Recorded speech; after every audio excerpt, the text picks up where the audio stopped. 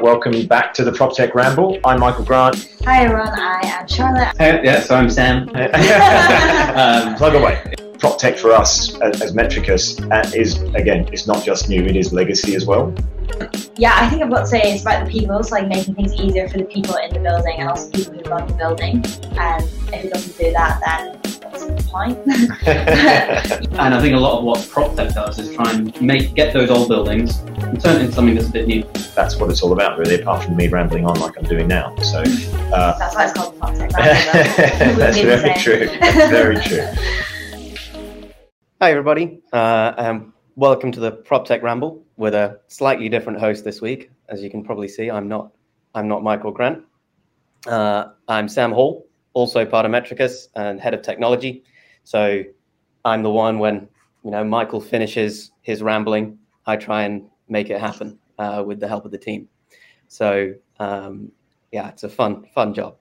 And I'm talking today with Khalid, who is from NodeNs Tech and is technical director there. So, do you want to give a quick introduction to yourself? Yeah, sure. Thanks, Sam. So my name's Khalid Rajab, and I'm a co-founder of NodeNs. So basically, I'm a techie. I have a background as an engineer. Before that, I spent far too long at university, first picking up degrees in maths and electrical engineering, then spent some time as an academic. So it was a good opportunity for me to jump into cutting edge science and technology, things like invisibility cloaks and metamaterials, and even getting to use the quantum word at times. So yeah, I really enjoyed the collegiality and mentoring students of that. And in fact, I'm still a part-time academic at Queen Mary, University of London. But after such a long time in academia, it was time for me to move on. And I felt that industry was the place for me, and I could have a bigger impact on the world there. So that's when I founded NodeNs with a friend of mine, Rishi. Yeah, cool. And yeah, we met at an accelerator. I think it was probably 3 or 4 months ago now. Actually, probably longer, maybe 6 months. Yeah. So it's the Digital Catapult Future Network Labs Challenge. And yeah, we ended up, of course, just talking about the applications of NodeNs and everything across so many different bits of technology. But I guess the primary focus of NodeNs and what we'll talk about mainly today is that the Internet of Medical Things, which is quite a nascent sort of area. I think it's something that is growing, but it's something that we're learning more and more about what you can do with devices in a medical scenario. Absolutely, and how to make them actually useful for doctors, basically. So I guess shall we give a quick overview of what the NodeNs device, which I can see is just above your head on top of the board for everyone else. What it does, how it works. I think that's probably a good place to start. Yeah, sure. So the NodeNs device is a sensor which uses wireless frequencies to be able to detect where people are and what they're doing. So the key thing here is it doesn't use any cameras or smartphone apps or any privacy invading things, but it can still very accurately tell where people are in a room. And we also use a lot of artificial intelligence, machine learning algorithms to be able to then recognize what the people are doing. So if we've got this sensor right behind me, for example, it would be able to see that I'm here, and it'd be able to see that I'm sitting down on the chair. So this is useful if you're in a medical environment and you want to generate a picture of where people are going, but also the state of their health and well-being. Yeah, and which part of the spectrum are the radio waves that are used to paint this picture, I guess? Yeah, so we work in the millimeter wave band, which is around, well, we work at around 60 gigahertz. So that's a very interesting band because it's, you know, from a regulatory perspective, it's unlicensed, which means Ofcom doesn't mind if you use devices there.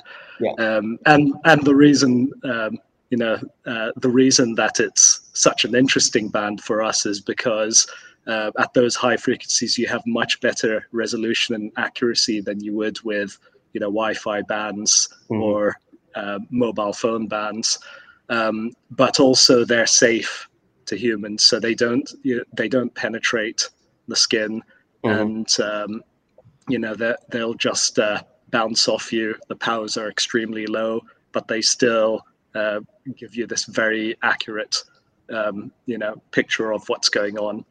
Yeah, I think we've used, when we've spoken before, we kind of used the analogy of like it's like a bat, isn't it? It's a, yeah, it's exactly, almost like a picture in a cave.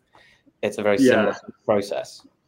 Yeah, and it's as good an analogy as you can get in nature. So a bat will send out a very, you know, high frequency chirp which bounces off walls or, you know, insects in the room, and then the bat will receive the return signal, and some, you know, crazy processing goes on in the bat's brain, and it figures out exactly where everything is.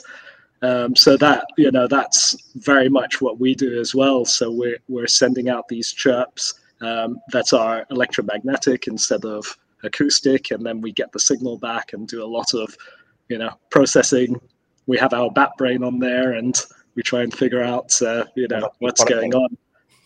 Yeah, but it's the same as a human ear as well. So, you know, there's a slight delay that our brain can, you know, process when we have sound going from one side to the other. So if the sound's coming from your right, it reaches you, you know, milliseconds before it hits your left ear, and your brain can then tell which direction the sound's coming from. Yeah, and I guess also with it, of course, with the band that we're talking, the wireless band that we're talking about being so far away from Wi-Fi and Bluetooth and things like that, there's no potential interference with those bands, which I know that a lot of people certainly in the commercial real estate world, and I imagine in the medical world as well, get nervous about, because everyone wants to make sure their Wi-Fi works on their laptops. Something we certainly get asked about quite a lot. Exactly. So that you're not going to have any interference with mobile phones or Wi-Fi networks or anything like that. There are actually Wi-Fi networks that have been proposed, and there are standards that do work at 60 gigahertz. So at some point, you know, you may start to see these on the market, but they haven't really picked up. And there are the important thing is there are many protocols in place so that they don't interfere with one another. So it shouldn't be a significant issue. Be very short range at 60 gig. I mean, interesting Wi-Fi band. It's a bit off topic. I mean, that's the reason it's an unlicensed band. So there's a water absorption peak there, which means that when you send a signal there, most of it's getting absorbed, and it doesn't go very far at all. So because it's pretty useless for any long distance stuff, they said you can do whatever you want with it at short range. So that could be, you know, sending ultra HD signals across the room to your TV without having cables, or in our case, using it for finding out what's going on. I guess if you have that high absorption rate for water, though, that also actually helps us with, you know, in the detection of humans who are obviously a big ball of water. Big bags of water. Yeah, exactly. So so the signal's just going to bounce off us, and that makes us much more visible. Yeah, and even though in the sort of easy case for us is to detect where people are, I think that, you know, there's the potential for us to use it at a much more granular level, right? You know, that we could use the same technology to be able to look at vital signs.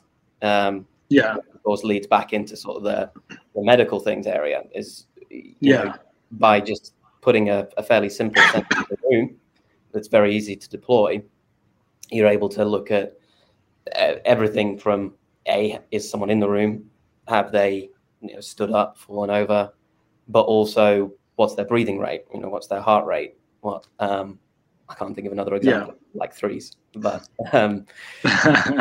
there's a whole their mobility as well. So that's a really interesting one. But absolutely, I mean, this is something I'm really, really interested about. And from the perspective of the NHS, it falls into something called the virtual ward.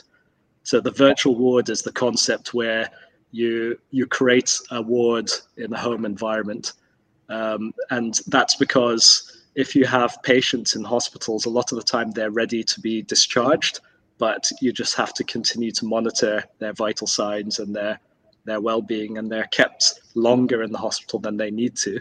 From the hospital perspective, that's bad because it means they're taking up beds that can't be used for other patients. From the patient perspective, it's really bad because first of all, they don't get to go home. Second of all, they're at increased risk of infection and something called decompensation, which is when they because they're in bed for so long, they're slower to recover, and their illnesses tend to last longer. So if you can then monitor their well-being at home, then that means you can get them into their home sooner, and it's a win-win situation for everyone. So that's a really exciting one that I'm really passionate about. And if the key thing is measuring their vital signs. That's a capability we have at the moment to measure their breathing rates and respiration rates. But we're very interested to see what other things can you measure. Can you measure SpO2, oxygen levels, blood pressure, and so on. And another thing that we can do right now is, because we can, we're looking at their movements around the home and getting an idea of what their actions are. It's not like a video camera where you're watching them all the time, but you're actually getting metadata with things like, if they stand up from a chair, how long does it take them to stand up? And then they walk across to the kitchen, how long does it take them to walk across? And these are really important things for getting an understanding of their mobility. So if you look over a period of time, just those, timing how long it takes them to do that daily trip from the bed to the kitchen to switch on the kettle, you can see whether their mobility is, degrading over a period of weeks or months, or if it's improving. So these are really important things from the perspective of the clinicians who are keeping an eye on them, but also to predict whether they're at increased risk of falls and or other health conditions. And so there's a lot of exciting stuff there to be done. There's so much to unpack, but I guess how does it tie into the sort of regulatory side of things? Because obviously one of the perks is that it's a non-intrusive device. Because a lot of the things that we've seen before tends to be wearables or something that you have to carry around, that again, like, often it might be something you'd forget as much as anything, whereas this is something you place in a room and you do literally forget it. Like, you're not going to remember necessarily that sensor's in there, but it's still picking things up. It's still giving you that diagnostic information that means that we over time understand better how the patient is recovering.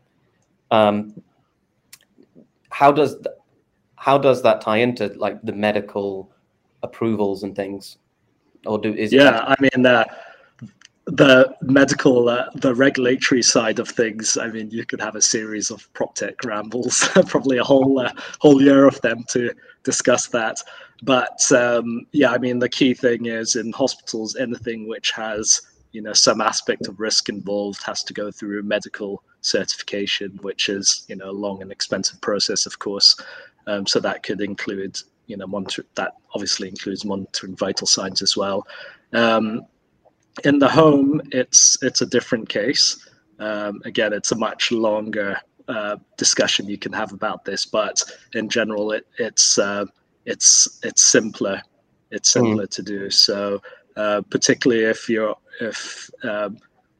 it's a consumer device, of course, you don't need medical device approval, or if it's if it's provided by even local authorities, then or care home providers, then you have a lot more leeway than you would in the hospital. So we all use we all use our phones and things to measure. Well, we don't all use, but a lot of us use our phones to measure our heart rates and SpO2 levels and things like that. So from my view, just having more access to data, as long as it's reliable, is a good thing, and it opens up a lot of avenues to intervention and improving health. Yeah, I think it will naturally. It opens up a lot more sort of. We talk about the kind of home aspect, a lot more equality in terms of what people can have access to. Because I know that, for example, my grandparents, they may have a smartphone, but they're not so au fait with smartphones. Yeah. It's really their thing. I tried to get them to have things like an Apple Watch or something like that, so that you have that constant heart rate tracking and everything. But they didn't want it. Like, that's not what they want. Yeah. I mean that's such an important issue, and that's one of the key things, really. So it's one of the big inequalities, actually, because the elderly population, the aging population, I mean, they're really the ones as a population who needs this technology the most. So they're at of course, much heightened risk of falls or mobility problems and things like that. But very understandably, they didn't grow up. My grandparents, even my parents, didn't grow up with with this technology. So it makes it it makes it a lot more difficult for them to accept and adopt. So I think that's one of the key things, recognizing that there's some level of technological illiteracy, but also I think it's the role of engineers and product designers to have devices that are that don't have this barrier to entry, that are easy to use, that are simple, and they're going to do the job.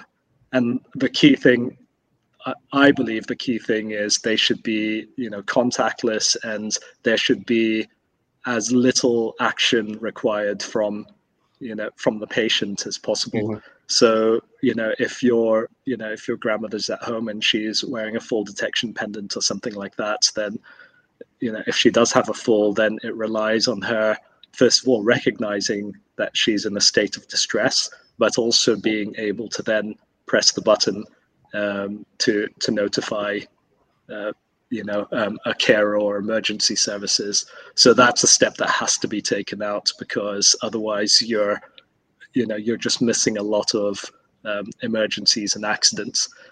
So the key thing is you want something that you can just plug into a wall, and it's going to do its job with minimal fuss.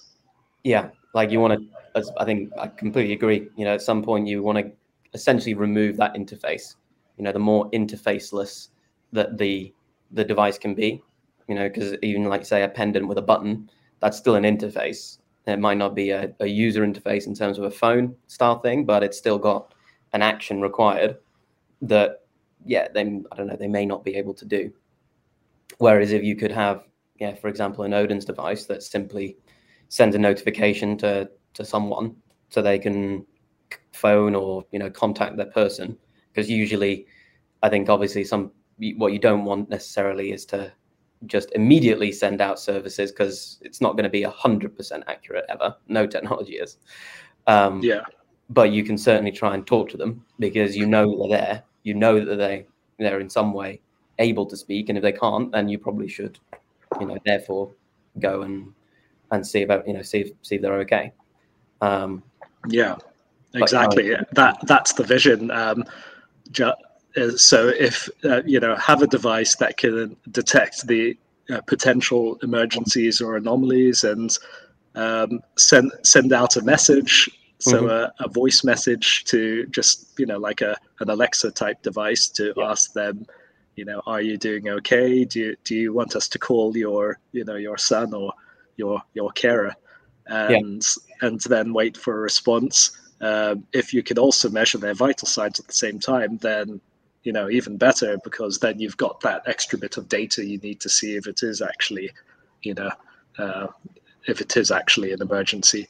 And then the carers tend to be slightly more technologically literate, and in that case, then you could have an app or a device or some sort of software platform that can notify them that there's something going on, and their attention is required. So so it's helpful in the last NHS software update. The less said about that, the better. Couldn't resist. But yeah, and I suppose that's really that kind of thing, that the comfort, I suppose, now that carers and the majority of the population have with tech. That's what one of the things I think that's really contributed to the growth of medical tech in homes, in care homes, in wards. This virtual ward concept, they say it's becoming far more accepted that actually it is a way that we could do things. Whereas if we were having this conversation 5 years ago, it might seem a little bit insane. And so we're in this phase of real growth, which I think is really exciting. Yeah, exactly. I mean, first of all, of course, technology has come along such a long way in the last 5 or 10 years. So a few years ago, you couldn't buy 60 gigahertz millimeter wave chips off the shelf unless you were paying thousands and thousands and thousands, which obviously wouldn't work. But it's not just the hardware, so it's the software side of things as well. I think people have a much better understanding of what the interface should look like, what works, how a software platform should look, and how it should aggregate and work with the data it's got to present it in the most efficient manner. So I think all these parts they're really important, and they're coming together, and it's just making the technology more accessible. Yeah, it's the whole thing, right? It's the accessibility of the chips, which I think did Apple or someone put a millimeter wave chip in, which really helped with. So Apple put in an ultra wideband chip, which is lower frequency, but Google put a millimeter wave chip. So they had a very short range 60 gigahertz chip on their phone, starting from the Pixel 4. Yeah. So I mean, it's a far less complicated chip and lower powered chip than the one we have. So it's not suited for measuring a room, but it's the idea there is you can use it to recognize like gestures if you swipe across the scene in a similar manner to how we would recognize that using our artificial intelligence engine to see what a person is doing. The phone would recognize that gesture and say, "Oh, the person's swiping from right to left," so trigger an action. So I mean, there's a lot of. You remember the iPlay from years ago with PlayStation, which was like swiping in front of a camera? Oh, okay. No, I mean, I can't say I've ever tried that, but of course Microsoft's the Kinect. It's gone for my of course the Kinect. I mean, it's no longer used in gaming, but it's had so many applications beyond that, and it's still very widely used for. I mean, I've seen it in museums and all sorts of interactive exhibitions. One of my friends actually did at university. Her dissertation was on using the Kinect for gait analysis. So very similar to the stuff we're talking about, where people were, how can we use millimeter wave to actually detect how people are walking across rooms. This was, you had to walk on a treadmill to different songs to see how it affected your gait. It was a great. Yeah. I mean, it was an amazing piece of technology when it came out, and Microsoft bought a company, so they acquired the company that developed this technology. And I mean, I had a few colleagues who are really in the computer vision space, and their view is when it came out, it was just groundbreaking, and nobody quite knew how it worked as well as it did, because the technology shouldn't have been there yet. So it was, I mean, it was really cool, and so many interesting things came out. So I mean, people are still using it for medical applications and diagnoses and things like that, just like you said, gait analysis. So that's really exciting. And we're in the same position now. I don't want to reveal too much, but there's a lot of exciting stuff with wireless technology and millimeter wave sensors that you can do in terms of looking at these interesting things. So I think one of the other, of course, pieces of the puzzle that is quite modern really is, of course, the general acceptance of cloud technology. The moving data back up to the cloud and then being able to serve that and analyze it and use AI. Again, it's very modern, especially in the medical world. What's the digital first program, or cloud first program, sorry, that the government has pushed forward. That's, of course, I think that's only been started over the last couple of years, and until then, everything was on premise. It was servers you can go and look at, which is it's very difficult to do this kind of application without the power of the cloud. So it's absolutely. I mean, it's again, there are lots of benefits. The key thing, of course, is you have to be able to, you need end-to-end encryption of data, and data privacy is absolutely, vital. But of course, there have been, scandals around that where companies haven't dealt with the data correctly. So this is one area where, like we talked about with interfaces and sensors and so on, over the last few years, people are really getting a much better understanding of what's best practice and how to do it and how to secure data. So absolutely, I think with cloud technology, we're in a really good place now. And there are so many benefits. I mean, UCLH, so the UCLH Trust in central London, biggest NHS trust in the UK. And when they did their upgrades, they built a service room, on Euston Road, right in the centre of London, which is prime real estate. There'd be no difference really if they moved that off to, Mongolia or somewhere like that. But I mean, of course, the staff, the IT staff, it's really useful for them to have direct access to it. But we're all becoming more accepting of remote working now, so I'm sure they'd be happy to move the server to a place where they have a lower cost of living and a lot of their work can be done remotely. So cloud is cloud has so many benefits. And from the perspective of sensors, just being able to process and store just terabytes and terabytes and terabytes of data, crunching all of that, picking out patterns and things, that's huge from a medical diagnosis perspective. As long as you can then have the right software platform to present all that data. Which that's something that you guys at Metricus are quite good at. Definitely. And again, so the other topic, sort of, that's obviously dear to Metricus, I suppose, and everyone at the moment is tracking how air quality also affects everything. And how that impacts the health and well-being of people.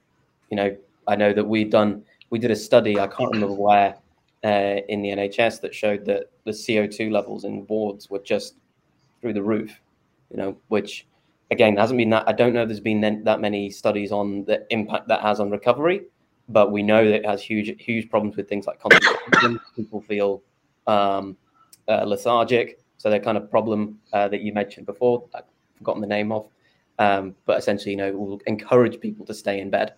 Is it decomposing effect? Decompensation. Yeah, decompensation. Decompensation. Yeah, I think that's different. You know, that's obviously going to. Oh, sorry about the siren in London. That's only going to further encourage people to stay in wards and stay in bed and, you know, not recover as quickly as they can. So yeah, I think the more that we can get the blend of all these different data sources, so occupancy, vital signs, the air quality in a space, all together, so that then we can see essentially what is the best possible environment for people to recover. Because at the moment we have anecdotal evidence potentially, or some medical evidence, but not like looking at the space as a whole and then doing that everywhere. So I think that's the key. It's not, you know, doing it in a lab in UCL and then proving that it works in UCL. You've got to do it in the Countess of Chester and, you know, Leeds, everywhere. Otherwise, you know, not everywhere's London.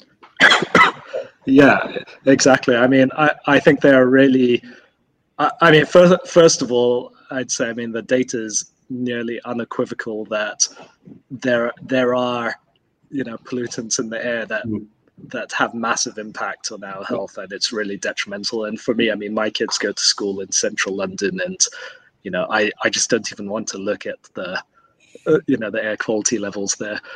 But I think there are two things that are really, really interesting about having, you know, high quality air quality monitoring sensors. So the first is on a sort of micro level.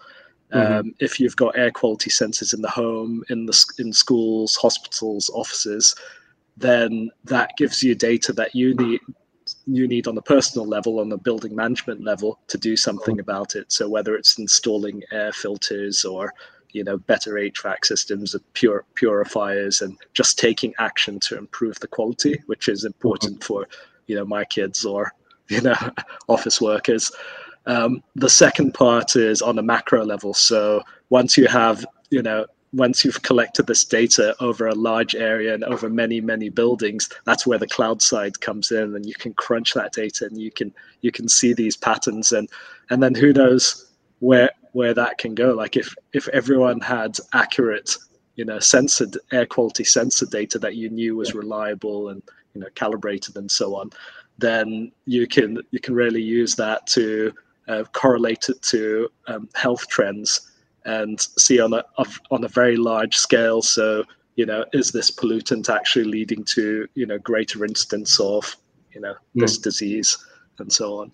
So that's, you know, it's important from, you know, from a personal level to a national level.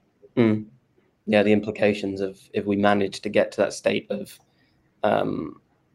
really accurate data across a huge number of places is, kind of amazing, I suppose. You know, we may be able to draw some links as to why there are all sorts of things that we know have correlations at the moment, but we don't know what causes them.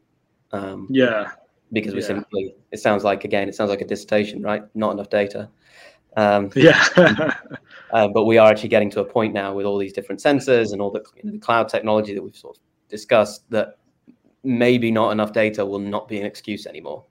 That'd be nice. And we can actually start to solve some of these problems. Cool. Anyway, so I now have my quick fire questions, which I think exciting. I warned you about before. I'll warm myself up. Take a sip of water. So the first one is, what was your first job? Okay, my first job I applied for. I grew up in Kuwait, by the way. So in Kuwait, they were quite strict. You couldn't work till you were 18. And when I was around 14, my cousin and I were the same age, and we really wanted the job. So I remember we walked into a Pizza Hut and we're like, "Can we have a job?" And they just laughed at us. And I said, bring your supervisor. And the supervisor came, and then he was really nice, but he said, no, sorry, you're underage. But so my first actual job that I got was as an intern. I worked 1 month in a bank in Kuwait, where my dad had worked previously. So I just got to, go in there and sort of help them with surveys and data collection and just see what working life was like. So yeah, I mean, it's completely unrelated to anything I've done since, but it was a fun experience, which I didn't get paid for. That's illegal. You have to pay, right? Yeah, well, in the UK, it was Kuwait. I guess it's a bit different. Then I went to university, so I moved to the States, and I started working as a researcher. So from my first term at uni, and got straight into the engineering and maths side of things. So yeah, that was probably what kicked everything off. Nice. It's been what my first job was, working in a takeaway. No, yeah. So I was nearly there. Yeah. Unfortunately, I didn't impress them enough at my interview at Pizza Hut. So I was just the local Chinese. Yeah. Yeah. So yeah, when/where are you most productive? I think this is partially obviously we're entering this sort of newer world of hybrid working, which is been exactly. So it honestly changes all the time. There are moments where I feel most productive working at home, and then there are other times when I have to be in the office. So I think it depends partly on what I'm doing. Like if I'm writing up a paper or putting together some documentation, then it helps for me to be in the office. If I'm working on sensors and doing some fun hardware stuff, it's nice to have access to all my equipment at home. Saying that though, it's been a bit tricky. I'm working on my kitchen table at the moment, so we've been going through the long Camden planning permission process to get a garden shed built. So that's the next step. And I think if you ask me in a few months' time, I'm going to say definitely my garden office. That's the most productive place for me. Yeah. Fair. And what's the favorite place that you've worked in? And I think that, again, in this context, is more like where rather than NodeNs. Okay, because it 100% is NodeNs. Yes. I mean, it's really been an adventure. So I'd say in terms of location, I think it was probably during my PhD days, because it's a typical college town in the States where there's the university and nothing else around it. So everyone in the town is at university. The sort of working in the lab there, people were there 24/7. If you were there at 3 a.m., there'd be a bunch of people who are working on experiments and things like that. But saying that, it wasn't an environment that really ground you down. I mean, it was a very friendly environment, and you felt that you were all in it together. So yeah, it was a very positive but also intellectually stimulating experience. So I put that as number one. Yeah, I mean, I think hopefully people get that when they go to university. I know I had similar, where sometimes we'd be in the electronics lab until, well, the next day. Sometimes you've got to get it done. And exactly. Unfortunately, you can't do things like delay paper hand-in times.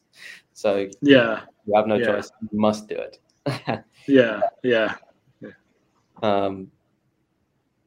This is an interest. So which is the best hospital in your eyes? And I don't think we need to say like what best means in this way. You can pick. I'm going to choose not to answer if you don't mind. It's I mean, every hospital has their good and bad points. It's I won't say, whether it's the best or not, but, my wife recently broke her ankle and she went to, UCH on Euston Road, and they have a fracture clinic there, and, they were really amazing. And that shows how, it's such a positive side of the NHS. You just have brilliant staff that are there, and, you just have such a high level of quality of care. But and also from a technological level, I mean, there's so much cool stuff going on in hospitals. So so much amazing technology that's coming in there, and that's being used obviously to save lives. Can hospitals do better? 100% yes, absolutely. But I think it's really cool what they're doing already. Yeah, I'm inclined to agree. I mean, I've had to deal with places like Birmingham, County Chester, places in London, and every single one has been amazing in their own different way. But just generally amazing. I think you could say best in 1,000 different ways and have 1,000 different answers. Is I think exactly. And knowing what you know now, so a little bit more experience, what advice would you give to your younger self? Maybe Khalid when he was applying to Pizza Hut. What would you say?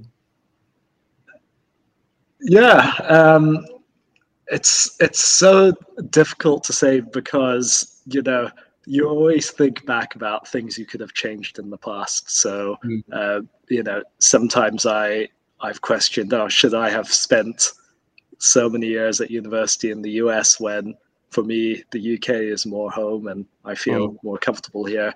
And I wonder whether I should have gone back and told myself to just come to the UK instead, but or come here a bit earlier. But really, I mean, these are all things that help you grow, and they make you who you are. And if I hadn't taken this path, then who knows how things would have worked out. And I think they've worked out okay so far. So I would just go back and say, enjoy yourself. Things work out all right. So just keep going at it. Yeah, it's funny. I actually, last night I was out for dinner with one of the guys from work here, and he asked me essentially the same question. I didn't know that was going to be on here.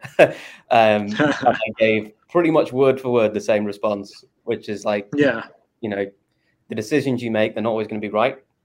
In fact, they're definitely not always going to be right, but they are the ones that you make, and it's okay, and you'll end up in a relatively decent spot. So don't worry, don't have regrets, because there's no one benefits from that.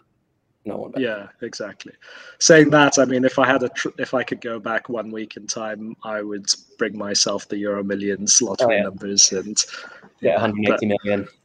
That's that would do. Yeah, maybe that's it. Yeah, well, with what you know now, you go and do what was he called, Biff in Back to the Future. Yeah, exactly. Cool. Well, it's been brilliant as always to talk to you, Khalid, and thanks for spending. Yeah, definitely. I feel the same way. Yeah. And thanks for having me here. Anytime. So the final bit of housekeeping is to don't forget to tune into the next episode of the PropTech Ramble, where Charlotte will be talking to James Cannings from MSQ. And I think that will be about COP26 and its impact on ESG and how companies need to prepare for it, really. It's coming. So how do you get best prepared? Thanks, everyone.